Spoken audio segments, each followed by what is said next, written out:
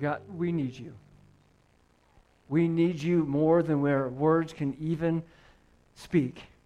And we're grateful, so very grateful that you're there for us and that you've given us everything that we need in this life to grow in you. And God, we just want to praise you for that this morning. We look forward to what you're going to speak to us today. We pray in your name. Amen. You guys can be seated, and as you're seated, I'm going to send our kids, our K through 5th graders, over here with Miss Helen. She's over there, and you guys will have a lot more room because it's amazing to watch them all get up and go. And as our kids are going, I would like to encourage you, if you have your Bibles with you or your digital device, to go to the book of 2 Peter. 2 Peter chapter 1. 2 Peter chapter 1, and as you are flipping over there, I do want to let you know that if you're new to the book of 2 Peter, it's about 6 books from the back. So if you hit Revelation, just go back 6 books, and you'll find it there. 2 Peter isn't one of those ones that a whole lot of people dive deep into. I hope that you had an opportunity this week, being in fact it's only 3 chapters long. I sent out an email on Tuesday, said if you read Wednesday, Thursday, and Friday, you'll be done, and you're able to do that. If not, you can even still read it today, and it wouldn't take you too very long. As you're flipping over to 2 Peter, I do want to ask you a couple of initial questions. I want to ask you a couple of initial questions, and in these questions, the first one I want to ask you, it kind of fits in with the whole baptism, with the whole next steps as we celebrate it today. But the first question is simply this. If you are a Christian, why? I know you're like, wait, that's out of the gate? That's the first question you're going to ask? If you're a Christian, why? Why did you become a Christian? That's a question I asked Deacon. It's a question I've talked to Will about. It's a question I've talked to Liz about. Why did you become a Christian? Is it because you were simply afraid of hell and being a Christian is your get-out-of-hell-free card or your fire insurance card? Is that what it was? Or did you become a Christian because you knew that you had heard about this life that Jesus offers that was different than the one that you were previously in? One that would lead to that eternal life in heaven in a relationship with God. One that you would walk alongside of God, walk alongside of Jesus with the power of the Holy Spirit in you to live a new life. Is that why you became a Christian?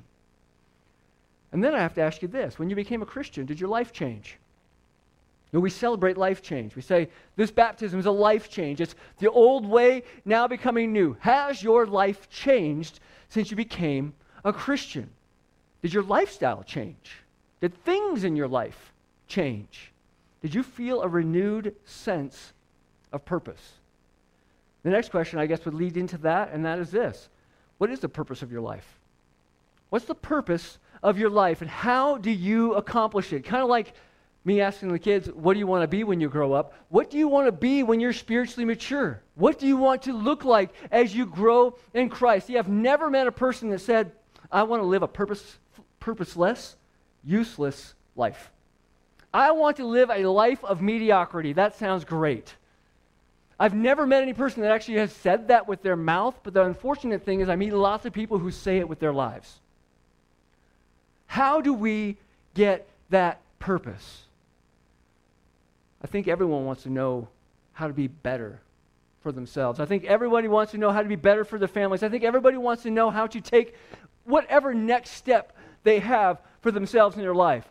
But how do you get there from here? How do you get there from here? And the final question I have to ask you is this. Do you even want to change? Do you want to change? Our slogan that we've had since the very beginning is, come as you are, be changed, go change the world. We've said that from the very beginning, but that's a great slogan and all unless you don't want to change. Because then it just stops to be come as you are. But God doesn't want you just to come as you are and stay that way. He wants to change you into who He wants you to be. And I know that those are heavy initial questions to get out of the gate with. But as we dive into 2 Peter today, I'm hoping those questions, because you're already thinking about them, will be impacted in your life even today, in the decisions that you make today. So here we are. We're in the book of 2 Peter. And if I'm just going to give you a real quick wrap-up of 2 Peter, it is knowing God by growing in God and showing God as you're going with God. All right? It's that simple. That is the 3 chapters wrapped up in 2 Peter. Last week, if you were with us, we were talking about 1 Peter, and we didn't get to cover the whole book, obviously, but we covered the premise leading up to the word therefore. The premise leading up to the word therefore is we have a living hope in Christ, therefore live like it. That's what that book is all about. This is written a little bit different, but to the same people and the same challenge. That first letter says, live in light of that living hope. Live differently because of that living hope. Live in such a way that the direction of your life shows that living hope to others. Each question that I asked up front, I think, is really based on an end goal.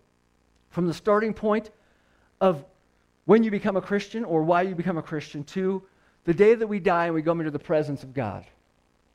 I think that each and every one of us want to end up in a place where we can say, well done, good and faithful, or not where we can say, where God can say, well done, good and faithful servant. But the thing is this, we all will end up somewhere. The question is are you going to get there on purpose? Are you going to take the necessary effort to get there on purpose? Because we all end up somewhere. It's up to us on how to get there. We can just wander if we want, but we're never going to get to the place where we want to go because there's no purpose behind it all. Our direction, as we've said before, not our intention, is what leads to our destination. So what direction are you heading in? I was thinking about this the other day as I had to go over to the other side of town to pick up this baptismal from the Central Baptist Association. I've lived in the Albuquerque area, actually Rio Rancho, for 19 years. I believe it'll be next week. It was right after Memorial Day that we moved here.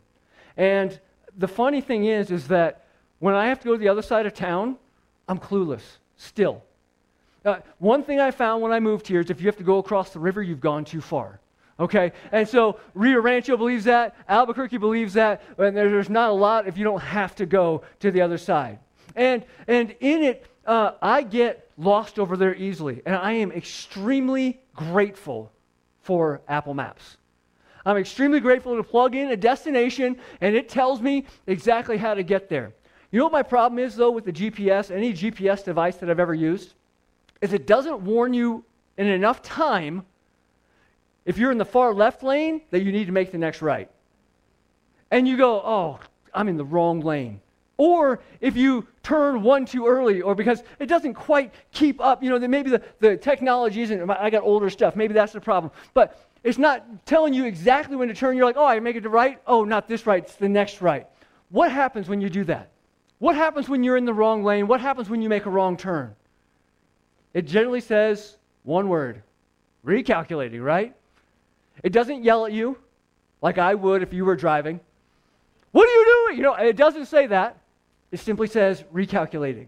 And when it says recalculating, I think it kind of has this idea of just listen to me this time. Just take a second and listen. I actually know what I'm doing. I know where I'm taking you. The thing is, as I laugh at that, I think that's kind of what God does in our life too, because I think every single one of us in our lives have been in the wrong lane at some point in time. I think every single one of us in our lives have made a wrong turn at some point in time. Excuse me. The thing is we have a next step to take. And when we don't take that next step, God's like, listen, here's the destination I want you at. Here's where I want you in your life. This is how you're going to get there. We take that wrong turn, we're in the wrong lane. He says, all right, we're going to recalculate. Just like recalculating in your car, it's going to take you a little bit longer to get where you want to go. It's probably going to cost you a little bit more in gas, or now a lot more in gas. The reality is that when God calls us, he's going to say, when I recalculate, it's going to probably take a little longer to get to where we want to go, and it's probably going to cost you a little bit more. But the destination is still where we need to head. And that's what we're going to look at today. That's what we're going to look at here in 2 Peter. So if you have your Bibles, hopefully you've already had them open to you. 2 Peter, starting in chapter 1, verse 1, this is what it says. Simon Peter, a servant and an apostle of Jesus Christ, to those who have received a faith equal to ours through the righteousness of our God and Savior, Jesus Christ. So who is he writing to here? He's writing to Christians who have received faith through Jesus Christ. That's an important note to hold on to. Verse 2 says, may grace and peace be multiplied to you through the knowledge of God and of Jesus our Lord. So where does our grace and peace come from? It comes from God himself. How does it grow or how does it multiply in our lives? Knowing more of God. Knowing more of Jesus. And not just knowing about them, not just getting intellectual knowledge, but real, life-changing, intimate level kind of knowing. And growing in this knowledge is what causes us to change. Growing in that knowledge is what allows God to work in our heart to change us into who he wants us to be. So Peter is saying here, as you know, grow. As you are knowing, keep growing, because knowing Christians are growing Christians. Christians who know God want to continue to grow in God, to take those next steps, because none of us have reached that point of the end yet. We all have a next step to take in our lives. The thing is, we talked about it last week, we've talked about it really for the last couple of weeks with the power of the Holy Spirit. We can't muster up this desire on our own. We have to tap into the Spirit. We have to use the power that's been given to us. And if you remember, even as we've looked at it, that's what Peter's going to talk about in verse 3. This is what it says. His divine power has given us everything required for life and godliness through the knowledge of him who called us by his own glory and goodness. Now, if you're a person who writes in your Bible, if you're a person who highlights in your Bible app, this is a verse I believe would be one worth underlining, highlighting, or at least marking. Because there's so much packed into this one little verse right here. The first thing I see is the words divine power. Divine power. Heavenly power. Unlimited, limitless power that we have at our fingertips through the power of the Holy Spirit. This is not human power, because human power that we try and work up eventually will run out, because there isn't enough caffeine and there isn't enough motivators in this life to get us through. It will eventually run out. The divine power is limitless, and we have that at our fingertips. And how do we have it? Well, it's given to us. That's the next thing we see. Given to us.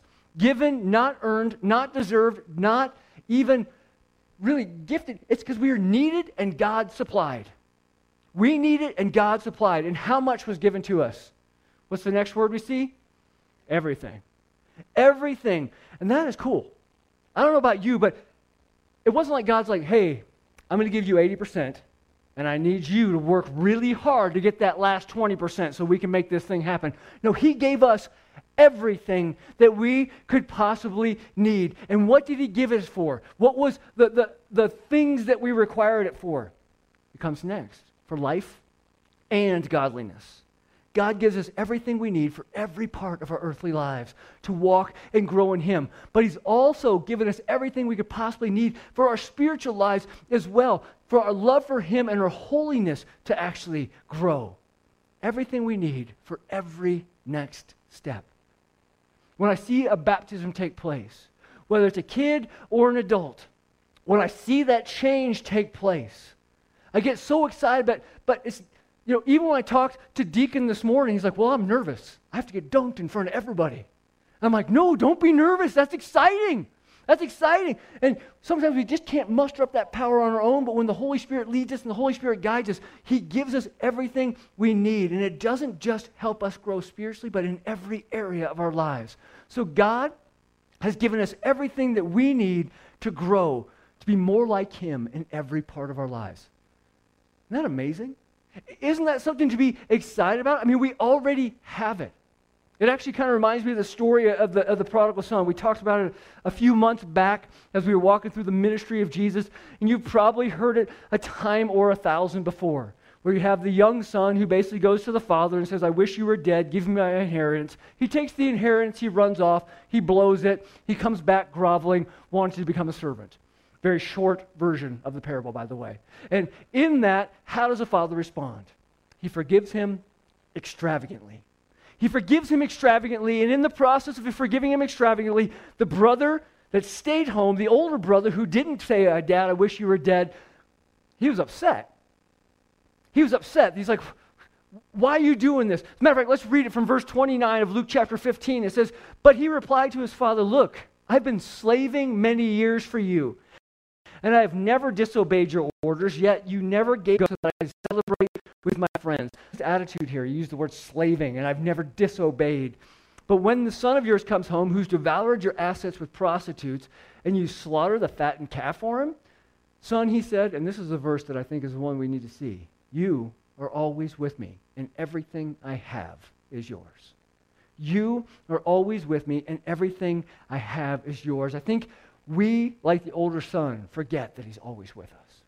I think we forget that everything we have is, or everything that he has, is at our disposal. All we have to do is plug into it. All we have to do is tap into it. It's available to each and every one of us. We don't need to rely on our own power. We don't need to try and muster up something. All we have to do is rely on God's power, and it's limitless because he gives us everything. That's a great verse, isn't it? The thing is, it's not even done. So how do we get it? Well, it goes back to that knowing. Through the knowledge of him who called us by his own glory and goodness. How do we get all of it? In knowing God on a more intimate level. To tap into that, to tap into the source, to understand the source. It's funny, I was reading this week something, and Dave Moore, who was recently elected an elder last week, you could probably help me because you know Texas history way better than I do.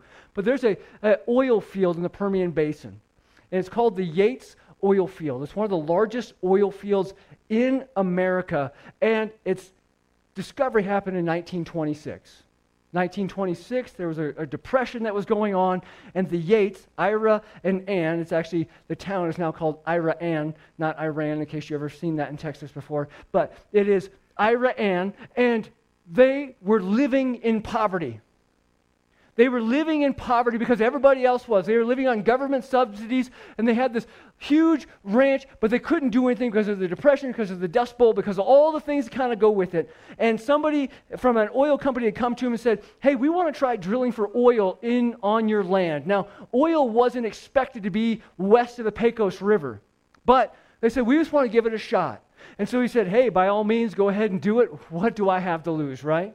Well, at 992 feet, they hit oil, and oil gushed out of that thing so much so they had to block up a river and create a holding pool for all the oil to be able to go into.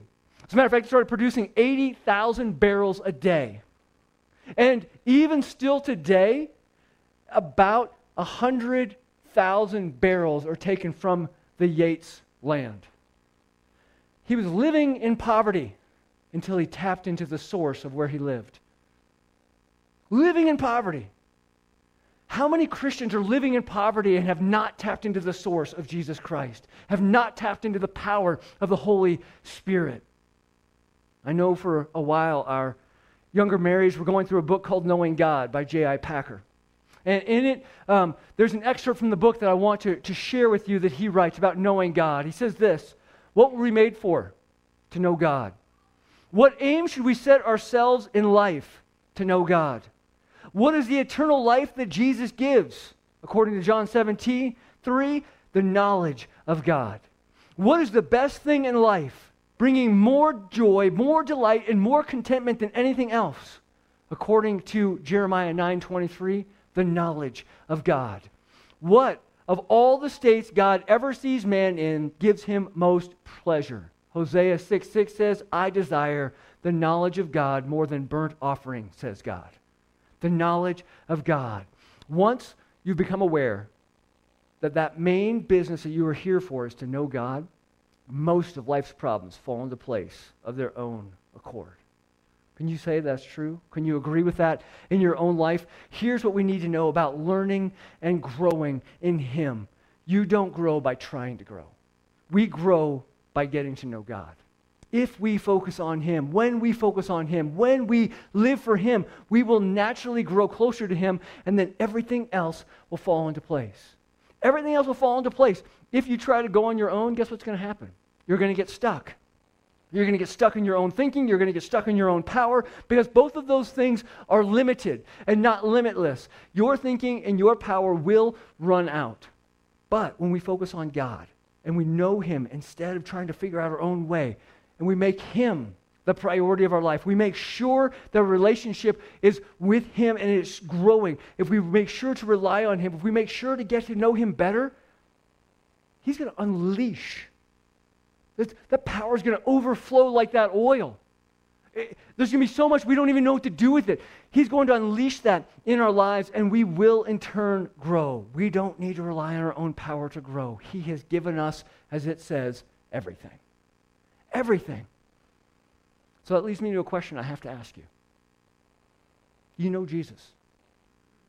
Do you know God?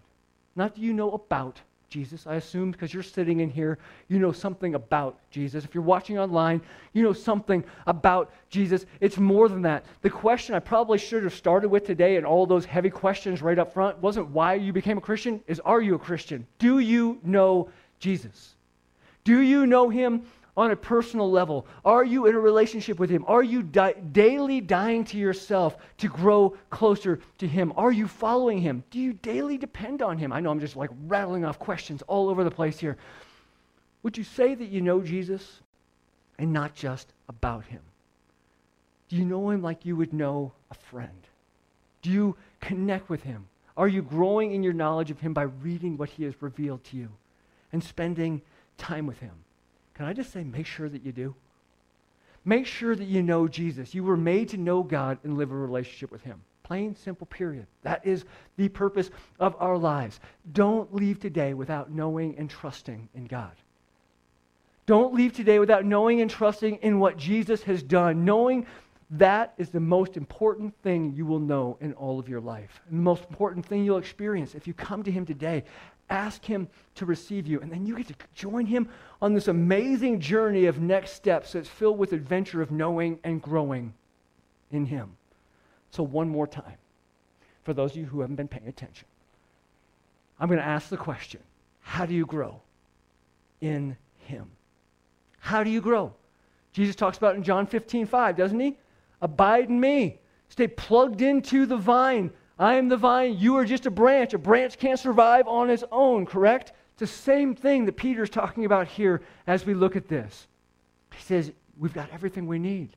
So don't try and do it on your own. And then he goes into this in verse 4. He says these words, by these, going back to that godliness and glory and goodness that he talks about with Jesus Christ. By these, he has given us a very great and precious promise. Not just a, very great and very precious promises, plural, that living hope that we have, so that through them you may share in the divine nature, escaping the corruption that is in the world because of evil desire.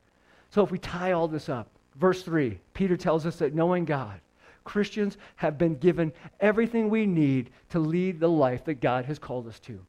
We're not missing anything. There's nothing that's not in our basket. We have it all. Jesus shows us his glory. He shows us his goodness. He calls us to follow his example. And he's equipped us with the Holy Spirit to do so. But here in this verse, he says that we find in that glory and that goodness something more in that everything. Something maybe we didn't realize that we have. And that something more is promises. Promises. Now, these aren't empty promises that we tend to think about when we think of human promises. Promises that have limited, if no value at all. But in the context, these aren't human promises. This is the God of the universe. And the God of the universe does not lie, and he does not fail to keep his word. He's coming from him. This is a promise of certainty. This is a promise of eternal currency. This is something that we can hold on to. So what has God promised us? He's promised us eternity in his family. To end our suffering. Transformation by the Holy Spirit, a purpose and meaning for the rest of our lives and the rest of our eternal lives. And then on top of all that thing we talked about last week, he's promised us a living hope. And these have a great, great promise and great value attached to it. Part of that allows us to participate in what he said in this verse, the divine nature. The divine nature. Basically, we're already partners in Christ, and we get to work with God and in God and through God to do things in this world that he wants us to do. And more specifically, we're right now able to begin answering the call that Jesus has given us to live in that glory because he's given us the power. And check this out. We've already right now as well been given an escape from the corruption that's caused by sinful human desires. The world and all of its stuff, it wants to pull you away from God. It's getting to be a partaker in the divine nature. It's getting to escape the garbage of the world that is literally sucking you deeper and deeper into the pit of despair. It's pulling you further and further away. And now we get to, because we're apart with Christ, we get to live a different way of life because of the power that is in us. That power that we can tap into. There's so much in these first 4 verses. And can I tell you, I haven't even hit the application of what we're supposed to be doing yet. This is just the intro, all right? There's so much in all of this. But here's a quick summary. To go back to our intro, God's given you everything you need to live through faith in Jesus Christ, to be accepted into heaven, and He's given us everything we need through faith in the power of the Holy Spirit to live until we get there. That's what we have. That, I don't generally ask for an amen, but that should get at least one, maybe in the back of your mind, going, that's a little amen in there, there you go, that's good. Yeah, that is what we have at our disposal. And because we have all of that, God says, take advantage of it. Take advantage of it. You literally have all the potential in the world to be changed. You literally have all the potential in the world to change the world, so do something with it. As a matter of fact, verse 5 says this, for this very reason, all the stuff I just told you, because of that reason, make every effort to supplement your faith with goodness. Goodness with knowledge. Knowledge with self-control. Self-control with endurance. Endurance with godliness. Godliness with brotherly affection. Brotherly affection with love. For if you possess these qualities in increasing measure, they will keep you from being useless or unfruitful in the knowledge of our Lord Jesus Christ. The person who lacks these things is blind and short-sighted and has forgotten the cleansing from his past sins. I told you up front, the book of 2 Peter is about knowing God and growing in God. And we talked about those. But now in verse 5, we see our responsibility. We see our responsibility, our response to the knowledge and our response to the power to grow. And we show it in our lives as we are going into the world as Christ has commanded us. And I do want to just clarify something really quick in case you're confused at this very moment. Salvation is a free gift that is based on God's grace alone. We cannot earn it. We do not deserve it. We can't earn heaven. But we are absolutely responsible for how we live out our salvation here on earth. We are absolutely responsible. We are responsible in how we respond to what God has done, in response to what God is doing, and what God will do, that living hope that we've talked about. And what we're supposed to do? It says, make every effort to supplement your faith. Remember, Peter's writing to believers, including you and I, who have faith. Faith that Jesus is who He says He is, that did what He said He was going to do, and now is the eternal, living, resurrected Son of God. We have faith in that. And now, because we have faith in that, look what we get to do. Look what we get to do because God has given us the power. We get to supplement our faith. And I'm not sure how many of you in here take supplements. If you take a supplement, you probably understand it is in addition to your daily vitamin or the vitamins that are already in you or whatever food you're taking. You want to make sure you fill it completely up. It's an addition to, it's a strengthening. And so he says, I want you to add these things to your faith. I want you to strengthen your faith by starting with goodness. Goodness. Some translations, if you read, has the word virtue. Either one means moral excellence.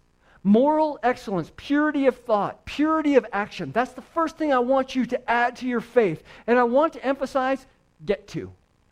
Because some people, when you talk to them about this moral excellence and living a morally pure life, their response isn't, oh, I get to, it's, oh, do I have to? There's a very different mindset that is there, and we have to be very aware of that in our own lives. It's, do I have to, or, I get to? Because when people say, do I have to do this, or do I have to stop doing that, it's a question that I struggle with. I remember we would go on these mission trips when I first started out. Actually, the reason why we ended up in New Mexico is because a church that I was checking out in Hagerstown, Maryland, as a youth pastor, didn't like the fact that I was going to put standards in kids' lives that were going on a missions trip.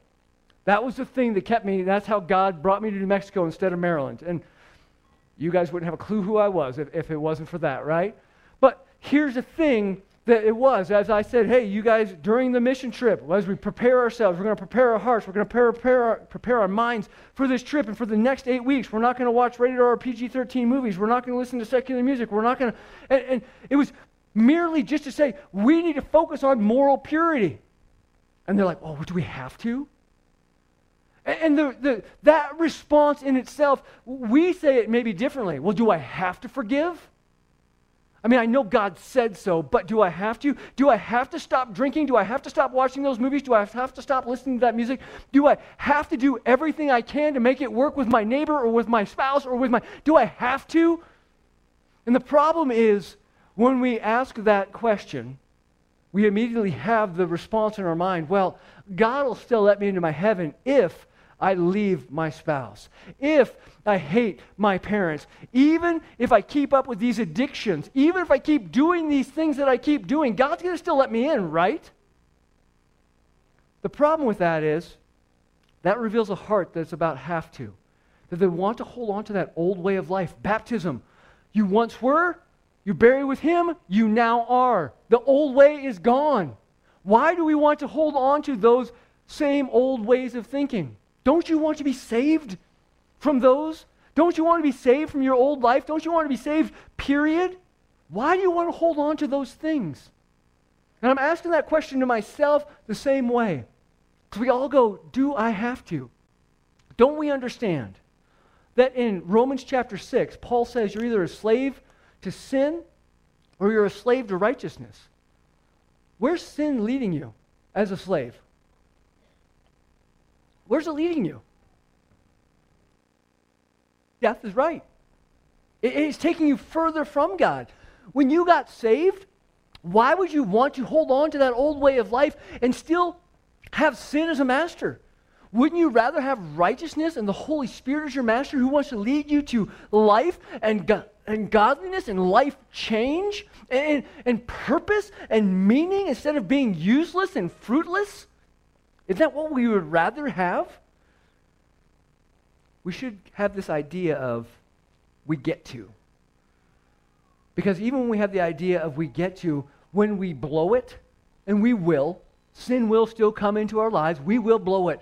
We get to tap back into that power and ask for forgiveness, ask for repentance, ask for a change in our life, and see it happen. And as we've already covered, that Holy Spirit gives us the power to escape it through Christ.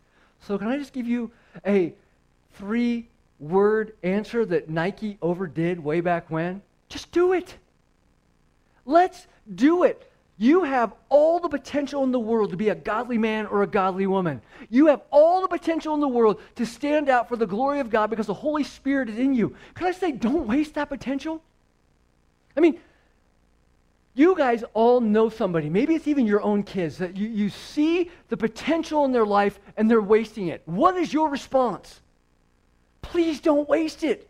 God is giving you it. Use it. We all have the same potential. We've been given this. Don't waste it. Make every effort, as a matter of fact, to go do it. And then it says, add to your faith goodness, and goodness, knowledge. Here Peter's saying not just information, but information that leads to application, that leads to transformation. Make every effort.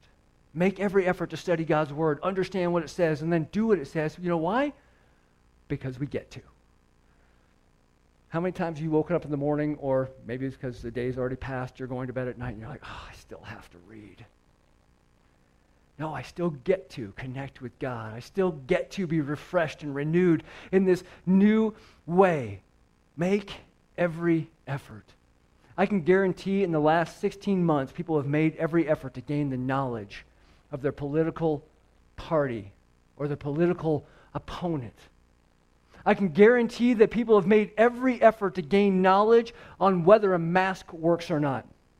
I can guarantee that people have gained knowledge on all things corona or anything along those lines. Like the meme said that I got, said, I'm sure glad the election season's over on my social media feed so everybody can go back to being medical experts.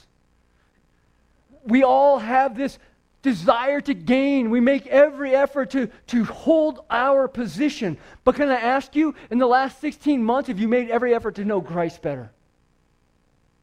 Have you made every effort to know the Word of God better? Some people I know have been believers for years and they still struggle with just quoting one verse of John 3:16. Some people I know, they can quote all the verses, but there's zero application in their life. They're not making the effort. Make every effort. Have you made every effort to add knowledge to this virtuous goodness of life? Add to that knowledge, the next word is self-control. The same word you see in Galatians 5 when he talks about the fruit of the Spirit. It has to do with mastering one's moods, one's desires, and passions rather than letting them control you. It's a discipline to say no to the things that will lead you away from the virtuous life. That good life that God's called us to, the godly life that God wants us to do. And sometimes we think, well, self-control, that just has to do with the extremes. But no, it's the natural things that God has given us the desires for, but it's having them in moderation. I'll give you an example. I like to eat. I think all of us do. I think God gave us that desire to eat. But my problem is I like to eat and continue eating. And then I'm like, ooh, that looks good too. And continue to eat that. There's a point where you have to have self-control. I like to sleep as well. It becomes less and less when kids get up at 5. And you have high schoolers who want to stay up till 11. You're like, dear God, when am I supposed to sleep? I like to sleep. But some people need to understand there is a sunshine that happens. Those who are watching online, watching later in the night because you slept, we have to have self-control. I like to play. Sometimes we have to learn when not to. But also, I like to work, and I have to know when not to do that as well. Shopping isn't mine, but I thought I'd just at least throw that one out there for you guys who didn't connect with any other things that I had. We have plenty of stuff, but we always want more, don't we? We have to have self-control. We have to make godly choices in the situations that we find ourselves in. And sometimes we're like, well, I'm at least better than so-and-so. That is tough. God's not asking us to be better than so-and-so. God's asking us to be like him.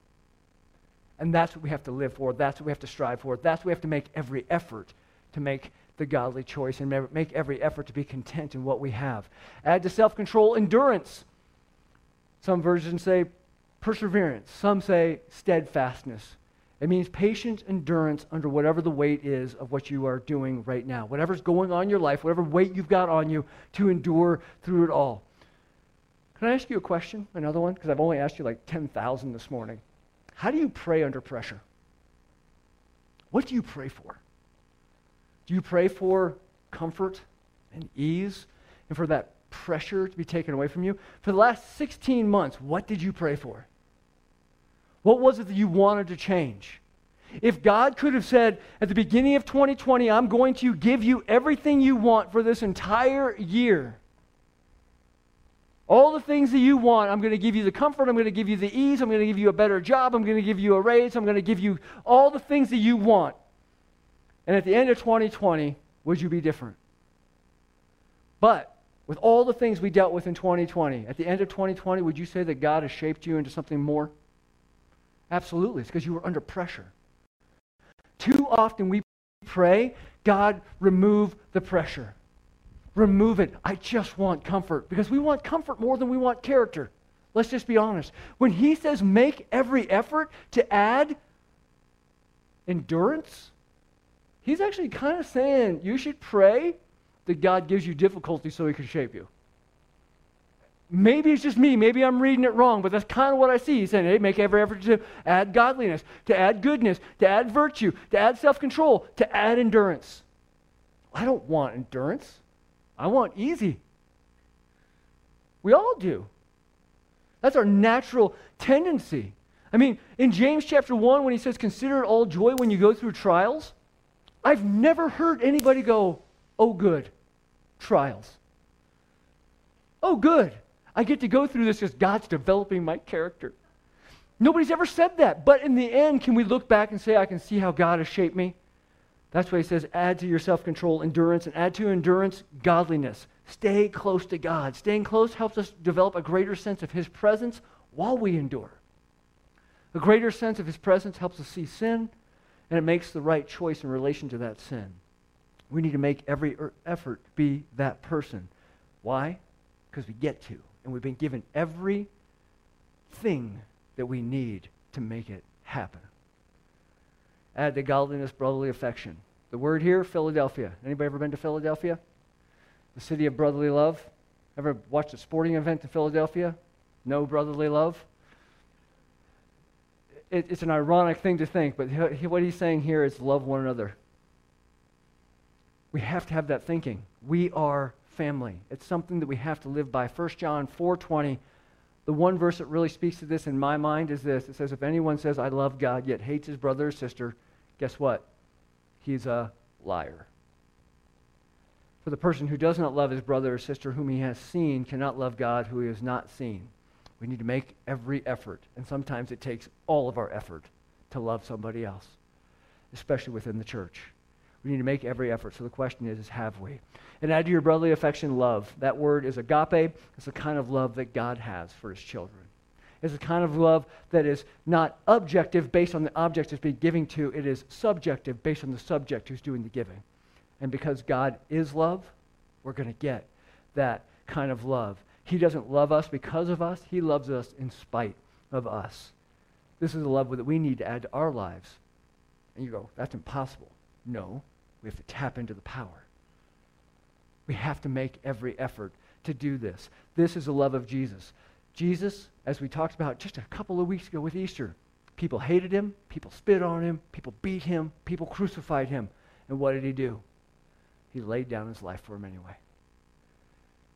Isn't that the goal of all of us, to be like Jesus? Except for that part, maybe? No, that part's included. Let me quickly wrap up because I am just rolling here. Verses 8 and 9. For if you possess these qualities in increasing measure, they will keep you from being useless or unfruitful in the knowledge of our Lord Jesus Christ.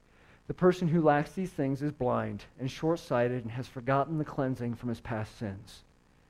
The verses that really, or the words that really stood out to me here is this. If you possess these qualities in increasing measure. In increasing measure. Are these qualities that I've read off increasing in your life? Would you say over the last 6 months that you love more? Would you say that you have more self-control? Would you say that you're enduring more? Would you say that you see people in a different way over the last 6 months? We have to be increasing in these because the next thing is increasing in those keeps us being unfruitful, or I like the word that it used here, useless. Nobody wants to be useless. Nobody wants to live a pointless life. On Monday,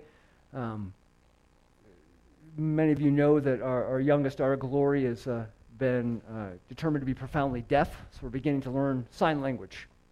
And one of the things that I remember learning a long time ago was the word beautiful. And the reason why it was beautiful was because of a movie called Mr. Holland's Opus. And he sings a song to his son who's deaf in the movie, and he calls him beautiful, beautiful, beautiful boy. And in it, I began to look at that, and I started thinking about it. I went, oh, my kids would probably like that. So we pulled it up on Disney Plus and watched it on Monday night. And I don't know if you know about the premise of the movie, but it's all about him wanting to write this opus, this grand, whole orchestrated thing. And it keeps getting put off and keeps getting put off because he's working with kids. And 30 plus years later, the school district cuts the music budget, and the end of the thing, one of the first girls he works with happened to become the governor of Virginia, and she says something in the middle of it all because he feels like his life hasn't done what it needed to do, like it had no purpose. And he walks into this auditorium, and it's full of all the kids that he's worked with over time, and she says, Mr. Holland, this is your opus. This is who you've invested in. Your life was not pointless. Your life was not useless. This is what it's about. And we have the same thing. We have so many people we get to invest in. We have so many people we get to pour into by living in the light of that living hope. And we get to see work in us as we get to work in others, or get to see him work through us in others. He wants to change you. He wants to change your character. He wants to make us new. He wants to see us change. That's what this baptism represented. He wants to see next steps in each and every one of our lives. Maybe for you, your next step is meeting Jesus for the first time. I want to introduce you to him today. Because like I said before, that is the biggest decision, the biggest knowledge gaining that you'll ever have. Maybe you need to take a second step. That second step of change is to profess before people that you are a believer in Jesus Christ and you want to get baptized. Crazy thing is, I got a bag right over here. It's got all different size clothes in it and all different size towels. I'm ready to baptize anybody who wants to get baptized today. I know some of you are like, no, lunch. No, we'll celebrate lunch later. Life change. If that's something you want to do, let's make it happen. Maybe you need to take that next step of repentance. Confessing that your desire to live for yourself has gotten in the way of your desire to live for God. Maybe that's the step you have to take. Maybe you need to take the step of laying down your life and serving. I don't know what God's calling you to do, but you do. Can I challenge you today that if you hear him telling you what next to the tape, to make every effort to do it? Let's pray together. Father, thank you again for today, and thank you for the opportunity to be able to just dive into your word and to see just the richness in a book that is rarely studied at some point in time, even that was questioned on whether or not it should be included in our Bible to even begin with. But God, I'm so glad it is. Because it challenges me to make every effort, to supplement the faith that I have in you. You've given me everything to do it. Now I just have to do it. God, help us that as we live out our days, starting right now, that we do it in the light of your glory, that we do it in the light of your living hope, that God, you change us into more of who you want us to be, even if that takes us having to develop endurance, to develop perseverance, to develop under pressure. God, if that's what it takes, then give it to us, because we want to be more like you and less like what we are right now. We pray it all in your name. Amen. I'm going to